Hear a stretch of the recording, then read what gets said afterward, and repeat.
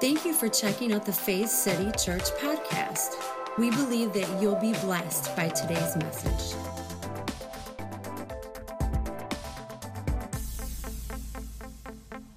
You know, as I was kind of going through the week and just, thinking on some different things and, just asking Holy Spirit, what's the direction for this morning? This really just popped up in my spirit, this whole idea of really interpretation.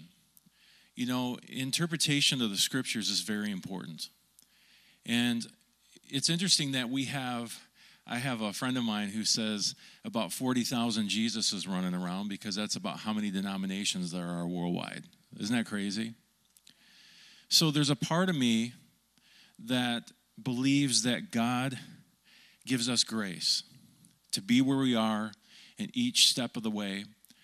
I think it's a bad thing to do is to get into a place where you feel like you've arrived, where you feel like in the journey I've finally arrived. If you could just be here where I am and see what I have, when really the body is a whole body with individual members, individual parts. And so interpretation of the scripture is very important. I would even say that theology is important, but it's best understood through the eyes and the life of Jesus. When we look through scripture, especially, when we jump back into the Old Testament, which I believe scripture is inspired, I believe it's beautiful, but I believe when you go through the Old Testament, take Jesus with you. Look through the lens of Jesus, and what's going to do, it's going to clear some things up, and it's going to show you that there's been this journey of people who are trying to figure out God. What is it like to have relationship with this Yahweh, with this God? And so today I want to look into that cultural thing. But first I want to look at Matthew chapter 16. Jesus says something really interesting here. Theology is the study of the nature of God and religious views. That's by definition. And so Jesus said this to his disciples. This is really powerful. Look at the first sentence. He said, I will give you the keys of the kingdom of heaven. Now stop there for a second.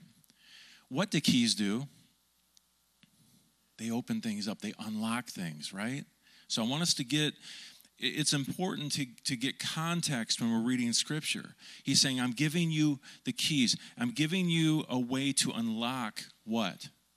The kingdom of heaven. I say this almost every week. What was the main message of Jesus? Repent, which means what? Turn around. Metanoia literally means to change your mind. So he says, change your mind. What's the next thing he says? The kingdom of God is within you. So what he's saying here is I'm giving you keys. I want you to unlock what I've already put within you. But look at this. He says, and whatever you bind on earth shall be bound in heaven, and whatever you loose on earth shall be loosed in heaven. Now, what is Jesus talking about? Because here's the thing. When I read that scripture, depending on your background, depending on what denomination you came from, you immediately drew a picture, didn't you, in your mind? I mean, there's all different ways to take this. I'm going to bind, I'm going to loose. But binding and loosing, get this, were a first century way of talking about interpretation. And this is the thing we need to do.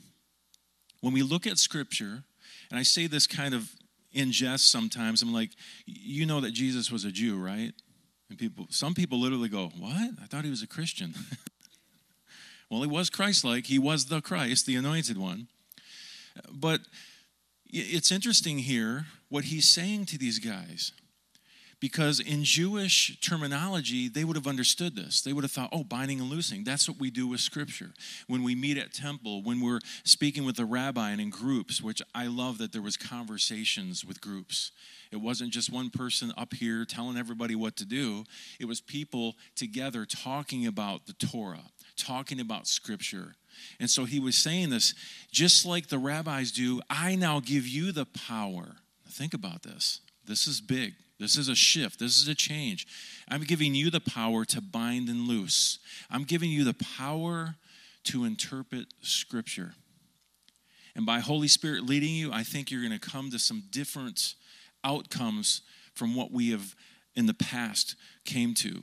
In fact, think about Peter. Anyone familiar with Peter when he had the vision? He fell asleep and he had a vision. And this was after the cross. This is when they were trying to figure out ministry. What's next? Jesus had died. They ran away. Then he rose again. They're like, oh, now we kind of see it. But he was on the top. He was on a rooftop. Someone was making lunch. He falls asleep, right? And this vision happens. This sheet comes down. And in the sheet is all these animals, but not just any animals. They were the unclean animals that were against the Mosaic law to eat, okay? And what does Peter say? What does the Lord say? The Lord says, take and eat. How many know what Peter's response was?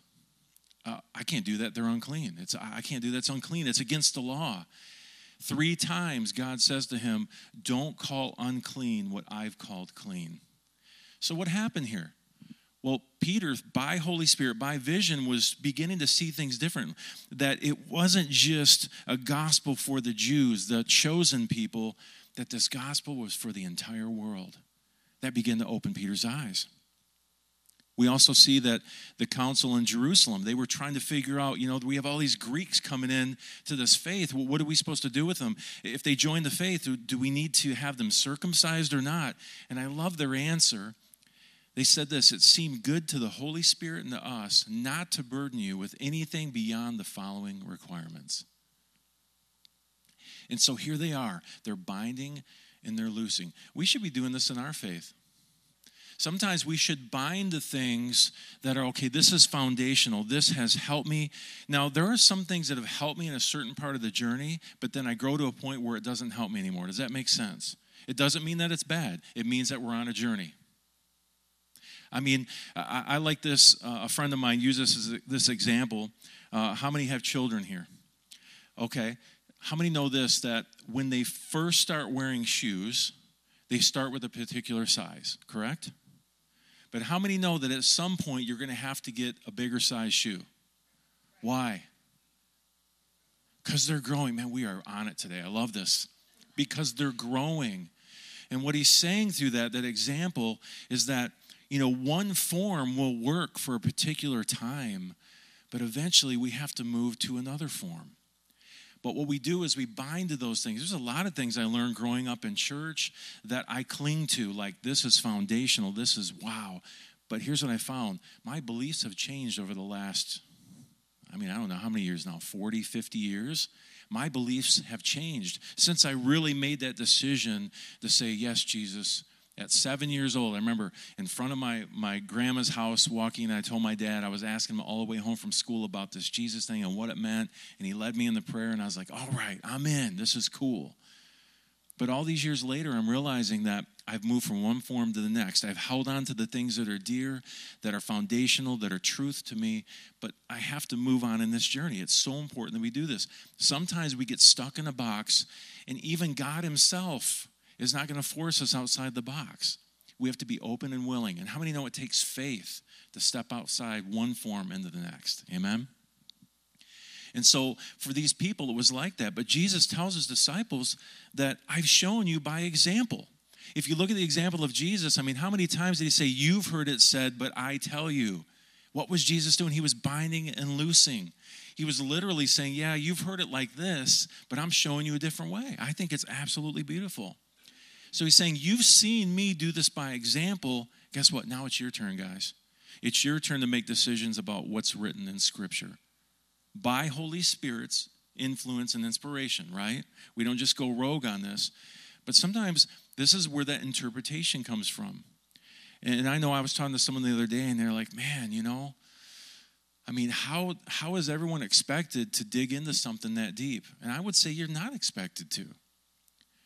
I would look for opportunities where you have a passion to, or, for me, I might read something for, the 100th time, or maybe I've read it 500 times, and that 501st time I read it and go, okay, wait a minute, there's something different here. Oh, what am I seeing? Why? Because my belief systems are changing. I'm seeing God clear, hopefully. I'm seeing myself clear. And as I do, something pops out and I go, ooh, that doesn't seem right. And so I look it up in the original translation and I go, oh, okay, that word, I wouldn't say it was necessarily mistranslated. Let me tell you this. Greek and Hebrew, ancient languages, are absolutely beautiful. They're so deep. There's mood, there's tense, there's all these things. And English is just kind of like, So sometimes to find an English word that can match up is really hard. So I'm not blaming anyone. I don't think it was on purpose. There was an ulterior motive. I'm just saying in those moments, maybe we dig a little deeper and say, what is really going on here? The other thing to look at is history. Who was that letter written to? What time period was it written in? It makes a big difference in how we interpret things. Does that make sense? And so we see here that the followers of Jesus were binding and loosing. They were discussing and debating. They were wrestling and working out what kingdom life looks like wherever they found themselves. In this situation, how does the kingdom look right here, right now? So here's the thing, and I say this a lot. Maybe it's okay to ask questions. Because sometimes when we get into that whole Western evangelical religious system, we're told, don't ask questions, just do what we say. It's unfortunate, but it's true. I just talked to someone on the phone the other day. They called the church and said, hey, I just want to talk to you. I've been really struggling with some things in my life and trying to, figure out really just religious trauma, burn out on things. I never left God, but some of these things, just the legalism and how, in the fear-based, messages, something inside me is screaming, no, this can't be how God is. And so I was able to encourage this person and talk through it. It was beautiful. But here's the thing. We need to be sometimes given permission to ask questions because religion doesn't let us. Come on, just being honest. And maybe it's totally acceptable to look at different ways of interpreting Scripture. Jesus did. The disciples did. And so maybe we should as well. Come on, somebody. And so with that idea in mind, I want to take a look at a particular story today, and the title of the message is this: The God Who Demands Sacrifice. The God Who Demands Sacrifice.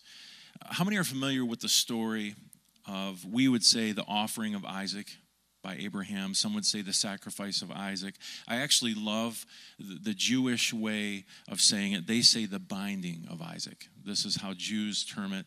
Because he wasn't sacrificed, right? Anyone familiar with the story? Isaac wasn't sacrificed. He was bound, but then God did something miraculous. But sometimes just beneath the surface, there's a lot more going on. So I want to start in Genesis chapter 22. Genesis chapter 22 and verse 2. Then God said, now he's speaking to Abraham, take your son, your only son, whom you love, Isaac. Now stop right there. Does this kind of sound like an echo of something later? For God so loved the world that he gave his one and only son. That's another message for another time. I just think it's cool when you see those correlations. He says, take your son, your only son, whom you love, Isaac. Look at this. And go to the region of Moriah. Now imagine Abraham. He's like, all right, God, I'm going to take my son. What are we going to do? Maybe the Starbucks just got put in over there. We're going to have a coffee or something. We don't know. But look what he says next. Sacrifice him there as a burnt offering on a mountain I will show you. Now, let me just say this. What kind of God would ask a man to sacrifice his son? I'm just asking. Because if we get all into like religious mode, we just go, take your son, your only son, whom you love, Isaac, go to the mountain. Okay, sacrifice him there as a burnt offering. Okay, that'll make sense. Does that make sense to you? I want us to just think logically for a minute. Now, I know this was thousands of years ago, but I want us to think logically. If you're a person with any sense of emotion, you would go, what? We're not just sacrificing here. And I know the kids are gone, but I just want to get a visual here, sacrificing. You tie me up in an altar that is laden with wood, and then you, maybe out of mercy, stab me, and then you light the wood on fire. That's awesome. Now, if you've ever wanted to do that to your children, we need to get you some help, right? Now, go with me here. I'm not trying to say that Scripture's wrong. I want us to get something, okay? The question that we would all have or should have is, what kind of God would ask a man to sacrifice his son? I mean, people have wrestled with this story for centuries. You can go online, you can find story after story, whether it's rabbi, Jewish teaching or preachers in Christianity or Muslims. I mean, no matter what, you have these different ideas that have come out of this story. And even I came to the point where, to be honest, I wanted a better answer than God wanted to see if Abraham had enough faith. I mean, this is what I heard. I'm not saying it's a bad message, but growing up in children's church with, I don't know if anyone remembers the green felt board and the little characters that would stick to it. I mean, it's kind of morbid when you think about it. You're telling these little kids that are 5, 6, and 7, yeah, and you got little sticky things with a guy with a knife raised over his son. It's like, what is going on here? But see, at that time, it worked for me. The form worked for me at that time, and I thought, you know what? That is so beautiful that Abraham had so much faith in God that he was obedient. That's where I was until I wasn't. Because there came a point as I began to understand more and more about God, the character of God, that I went, this doesn't jive with the God and the Father that Jesus showed me and has shown us. So what's really going on, right? Now, is faith of Abraham part of this? Absolutely, it's part of it. But I mean, human sacrifice? I mean, have we really thought this through? I actually heard a story of a preacher. And again, this isn't against anyone, but this is where he was in his belief system at the time. But this preacher, he actually was, in the middle of a sermon, and he said that he took his teenage son up on a hill, and he read this story out of Genesis about Abraham and Isaac. And then he literally told his son this. He said that I will always love God more than I love you. Now, were his intentions right? I believe so. But I think that's messed up. I couldn't tell my son that. Do I love God? Absolutely. Absolutely. But to almost put this spin on it and almost get that child to see God in a certain light, but I understand why, because I've been there, okay? So again, what kind of God would ask a man to sacrifice his son? I think to get to this answer, we first need to maybe have a better understanding of the history of religion. Specifically, the history of this time. I believe it can help us to come up with a better answer to this question. So if we think about early humans, thousands of years ago, they don't know what we know. They just don't understand. They didn't have the science at the time that we have, and so there was a lot of things that were, mystical. There were a lot of things that were unknown. And so for them, they came to this realization, because there's things that we need in life to be sustained, right? And so they came to this realization that their survival as a people was dependent on things like food and water. Now, for us, we don't really think about this. I mean, we just had a Big Mac, a large fry, a Coke, and maybe an ice cream cone, and an hour later, like, I'm starving. No, we don't know what starving means, right? I'm not saying you're wrong. Maybe ask the Holy Spirit about that. But what I'm saying is, we don't know what this is like. We don't know what it's like because we can go to a faucet and for most of us turn on fresh, clean, running water. We take it for granted, right? We can walk into a grocery store and it's like, sometimes it drives me bonkers. There's too much to choose from. So for us, it's not an issue, but for them, say for ancient people, they came to this realization. In order to survive, we need food and water. And for the food to grow, it needs things like sun, things like water in a certain proportion. That's the only way we can survive. Too much water, guess what? Things get washed away. Things drown. Not enough, guess what? Plants die. Too much sun, you know what happens to plants? They wilt. But not enough sun, and they die as well. And so they had these basic observations, and it brought these people to a conclusion, get this, that they were dependent on unseen forces that they never could have control of for their survival. Does this make sense? So this is just the state of mind that they were in. And so the belief arose that these forces are either on your side or they aren't. Your crops grow or they don't.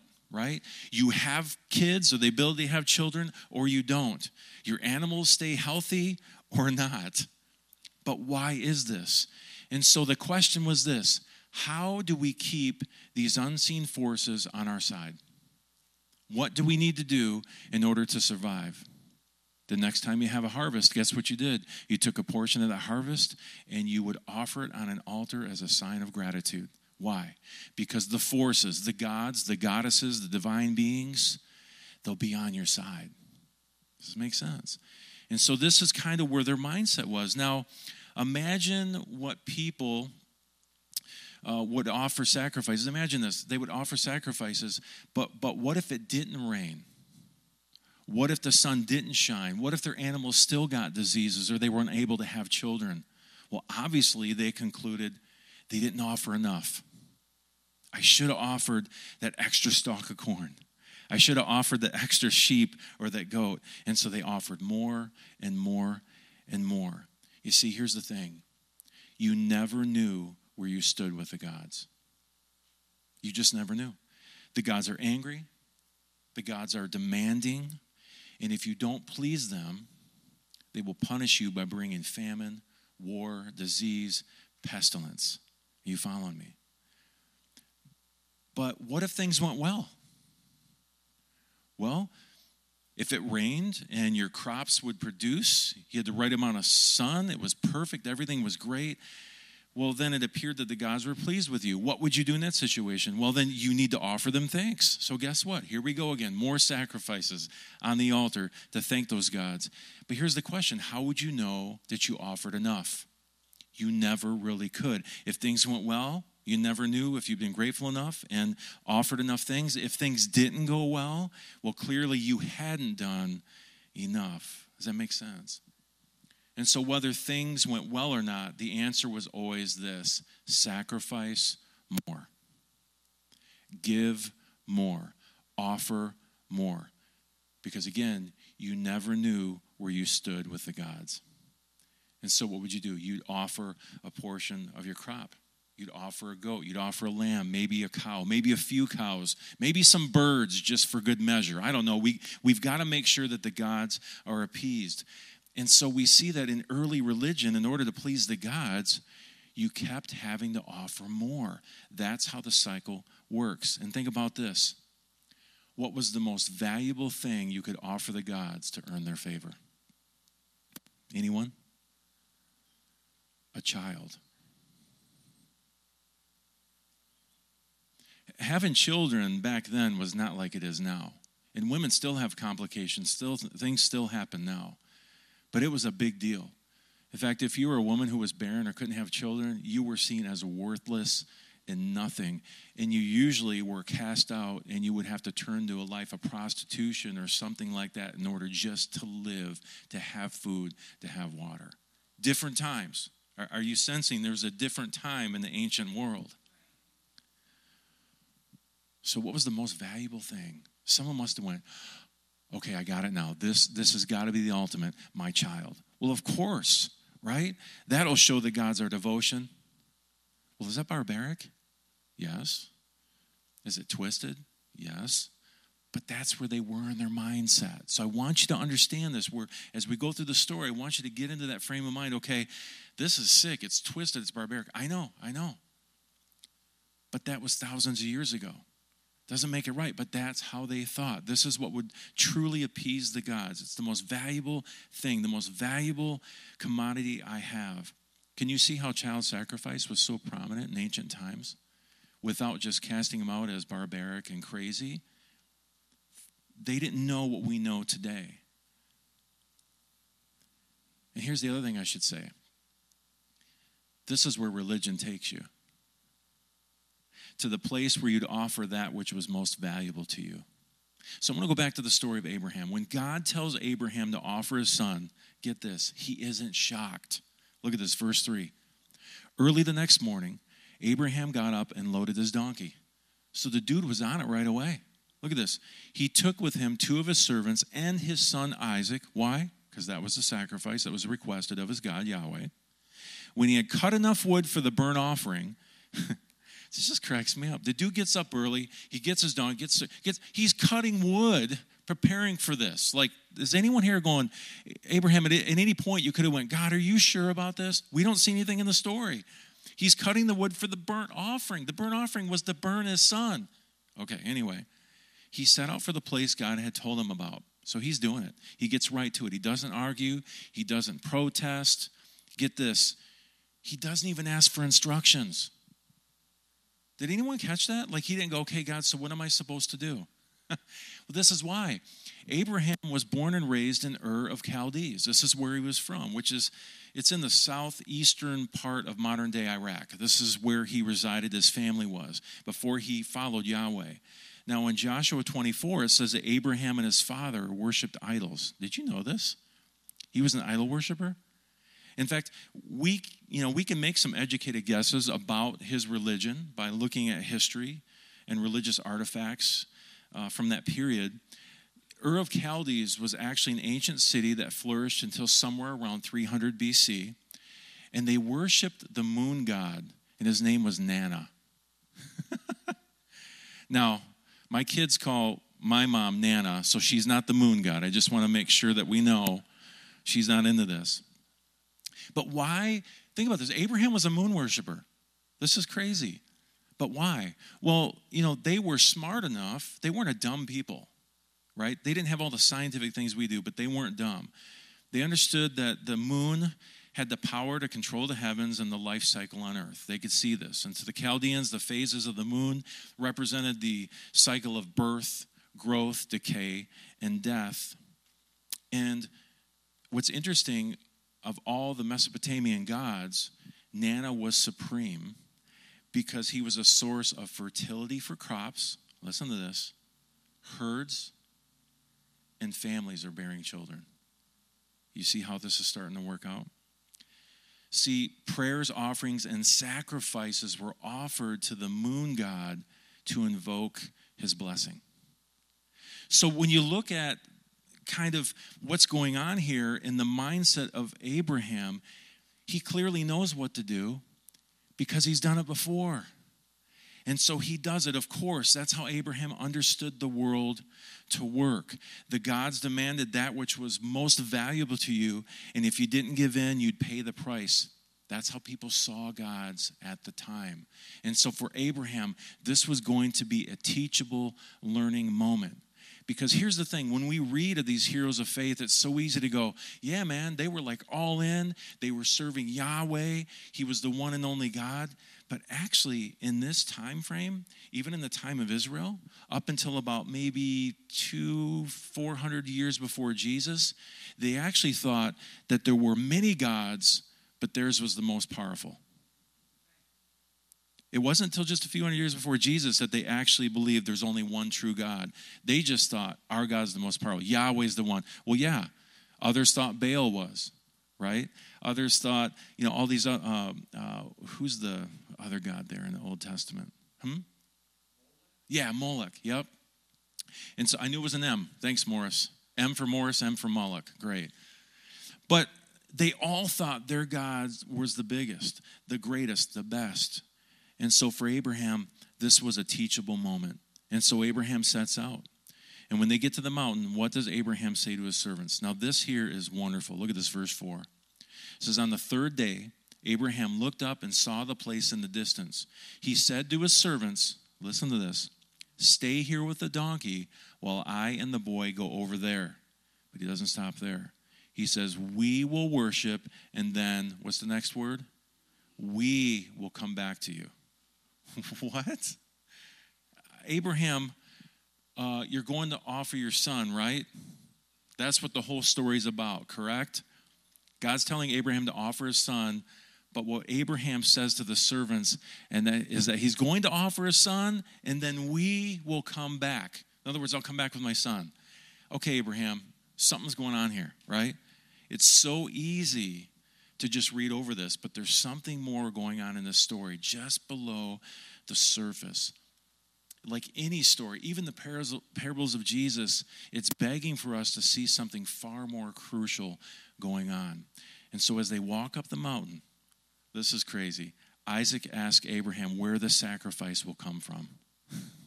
Isn't this morbid? I mean, can you imagine that? Hey, Dad, yeah, I'm not seeing a sacrifice. Where's that going to come from? As many have understood the story, he's going to his death because his dad loves God so much, right? I mean, that's kind of, as a child, at least for me, what I saw. Please tell me you find that extremely offensive, right? But we've already seen Abraham insinuate that something else is up. So I don't think we have to buy into that angle. What was Abraham's answer to his son? Look at this. God will provide. There's definitely some faith here. God will provide. It's almost as if Abraham's in on this.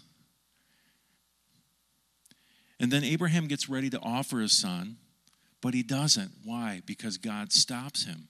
And then God offers a ram to him for him to sacrifice instead. End of story, right? Nope. It gets better. An angel actually shows up and says that Abraham is going to be blessed, and through your offspring, all nations on earth will be blessed. Now, back to the original question. What kind of God would ask a man to sacrifice his son? Think about that for a moment. Here's an answer. Not this one. Not Yahweh. The other gods may demand your firstborn, but not this God. So if God doesn't want Abraham to offer his son, why all the drama? I mean, that's a lot of drama. I can't even imagine what Abraham and Isaac were going through, what Sarah was thinking. Now, again, even though they understood this was a cultural thing, there still had to be some, even Jesus, knowing he was going to go to the cross in the garden, was praying, and it said he sweat as drops of blood. I mean, the guy was like stressing out. Well, that's Jesus. He didn't stress. He felt every emotion, every pain, every temptation we have, yet was without sin. He still said, your will be done, not mine. Why all the drama? I want to propose to you that the test here wasn't whether Abraham would obey. Rather, what was being tested was Abraham's discernment of the character of God. A little different way to look at it. Was this a God of mercy? Or was this a deity just like the one from any other ancient Near Eastern gods who would require child sacrifice? Now, we know that later, through the law and the prophets, they agree with this by telling us that God prohibits child sacrifice. In fact, the prophet Jeremiah says this. This is just absolutely beautiful. He said, they have built the high places of Baal to burn their children in the fire as offerings to Baal. Now think about this. Jeremiah is speaking to Israel. Israel was reverting to child sacrifice. And this is an oracle of God saying the words of God. Look at this next phrase. Something I did not command or mention, nor did it ever enter my mind. That opens a whole can of worms, doesn't it? But the prophet, the oracle of God, is saying the idea of burning your children on an altar, it never even entered my mind. I never commanded this, and he was calling them out on it. See, they had the example of Abraham, right?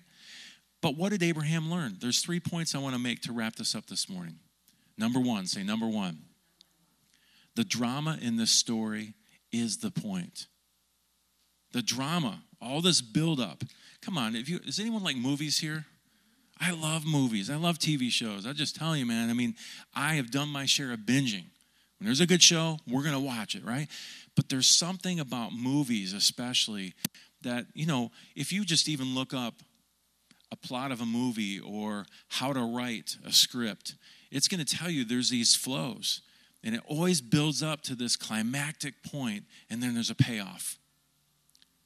This is what these stories do for us. Drama is the point. Abraham knows what to do when he's told to offer his son, because this is where all religion leads. He already knows this is the way it heads. This is the way it goes. So at first, this God appears to be like all other gods. The story is like the other stories about gods demanding acts of devotion and obedience. Gods who are never satisfied. Now think about the first audience for this story. They would have heard this idea before. They would have known this idea of child sacrifice. It would have been familiar, but then it's not. It takes this crazy, shocking turn, and it comes out of nowhere. This God, this is what's so beautiful. This God disrupts the familiar story by interrupting the child sacrifice. Stop. Don't do this. just picture an early audience going, like the gasp could be heard everywhere. Because, in this time, they didn't have a bunch of written word. They had stories that were handed down. Can you imagine hearing this story and going, this is different than the other gods? I mean, I think you would have a sense of Yahweh is so much more loving, so much more gracious. I mean, what? This God stopped the sacrifice? The gods don't do that. The drama in this story is the point. Number 2, this is beautiful. I've been saying it a lot today, but it is beautiful. The God in this story provides. The God in this story provides. Think about this. Worship and sacrifice was about you giving to the gods. This story is about this God giving to Abraham. I'm telling you. There's so many things, even in the Old Covenant, the Old Testament, we can see. Even when God acquiesced, I believe, to the idea of the law and sacrificial system, we see when he's given instruction, the very first thing that's said, the Hebrew word, when he says, like giving out the lines of what to do, the Hebrew word is this: draw near. Listen, in ancient cultures at the time, there was no God that ever said, draw near to me. But yet this God, Yahweh, says, draw near. See, always flipping the script, always showing something different. This story is about God giving to Abraham, not Abraham having to give to God. A God who does the giving, a God who does the providing. Listen, I know that in the new covenant, following Jesus, we're like, yeah, he's provided everything. It's kind of like just lingo we can say and not even think deeply on. But for this people at this time, this was unheard of. A God doesn't just give to you. This would be mind-blowing. This would be groundbreaking. A story about a God who doesn't demand anything, but instead gives and blesses. Unheard of. And so in this story, God provides. Number 3, Abraham is told that God is just getting started. This is just the beginning, Abraham. This is before the law. This is before the prophets. This is before Jesus. This is before the apostles. It started back in the time of Abraham. I want to show you my character. God is just getting things started, and that this God is going to bless Abraham with such love and favor that through Abraham, listen to this, everybody on earth is going to be blessed. That sounds like the gospel to me. These are the things that even Peter had to learn, that it's not just for a one chosen people group. This is for everyone. Here in the 21st century, sometimes we have to remind ourselves it's not just about me and my denomination. This is about and for everyone. Look at this in Genesis 22:18. He says, and through your offspring, all nations, say all nations on earth will be blessed because you have obeyed me. You see, God isn't angry or demanding. This God has intentions to bless everybody. Everyone. Not just people who love and obey and offer sacrifices to this God. Think about this. This God intends to bless all people everywhere for all time. And what is required of Abraham? Trust. Faith. Belief. What is required of all people?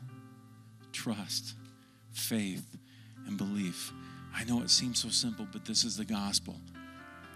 Jesus came to show us the ultimate act of love and died on a cross and said, this is how much I love you. I will take your pain. I will take your sickness. I will take your sorrow. I will take your brokenheartedness. I want to heal you, but will you believe? Will you accept? That's all it takes. No sacrifice needed.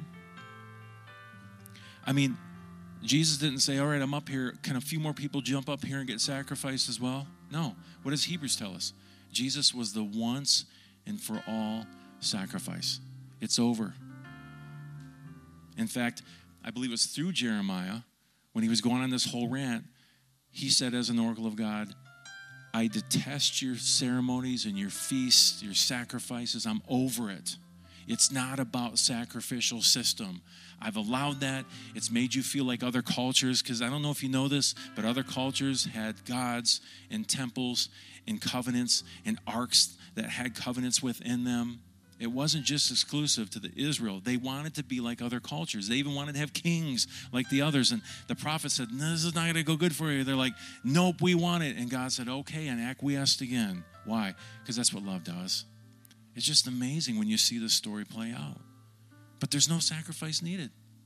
Just the belief that this God can be trusted. Will you trust me? Can you see all the new ideas in this story? Can you see why the story was so captivating and why it has withstood the test of time? To this people at this time, this is something brand new. This God provides. He intends to bless all people, and he's just getting started. Isn't that wonderful? Even in the cross, we see this God that blesses. Paul writes this, for God was in Christ. That first sentence just blew my mind. Like a few years back, I went, wait. Because did you ever picture Jesus on the cross and God is somewhere over here watching? Anyone? But God says, no, I was in Christ. Doing what? Reconciling the world to himself. You didn't do anything. I'm reconciling you. No longer counting people's sins against them. Oh, I think we forgot about that. And he gave us this wonderful message of reconciliation. Why? Because when you know that the God of the universe has extended relationship to you, is not counting any sin against you, that has sacrificed himself for you, and you awaken to this, it's like, how can you not tell others about it? Not how dirty and filthy and low down they are, how much they're loved by God and how much he desires relationship with them. Isn't that awesome? So will you trust? Will you have faith? And will you believe? Will you stand with me?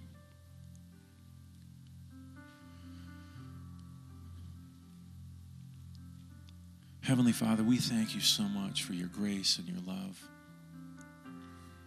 We thank you for your goodness. We thank you for your kindness.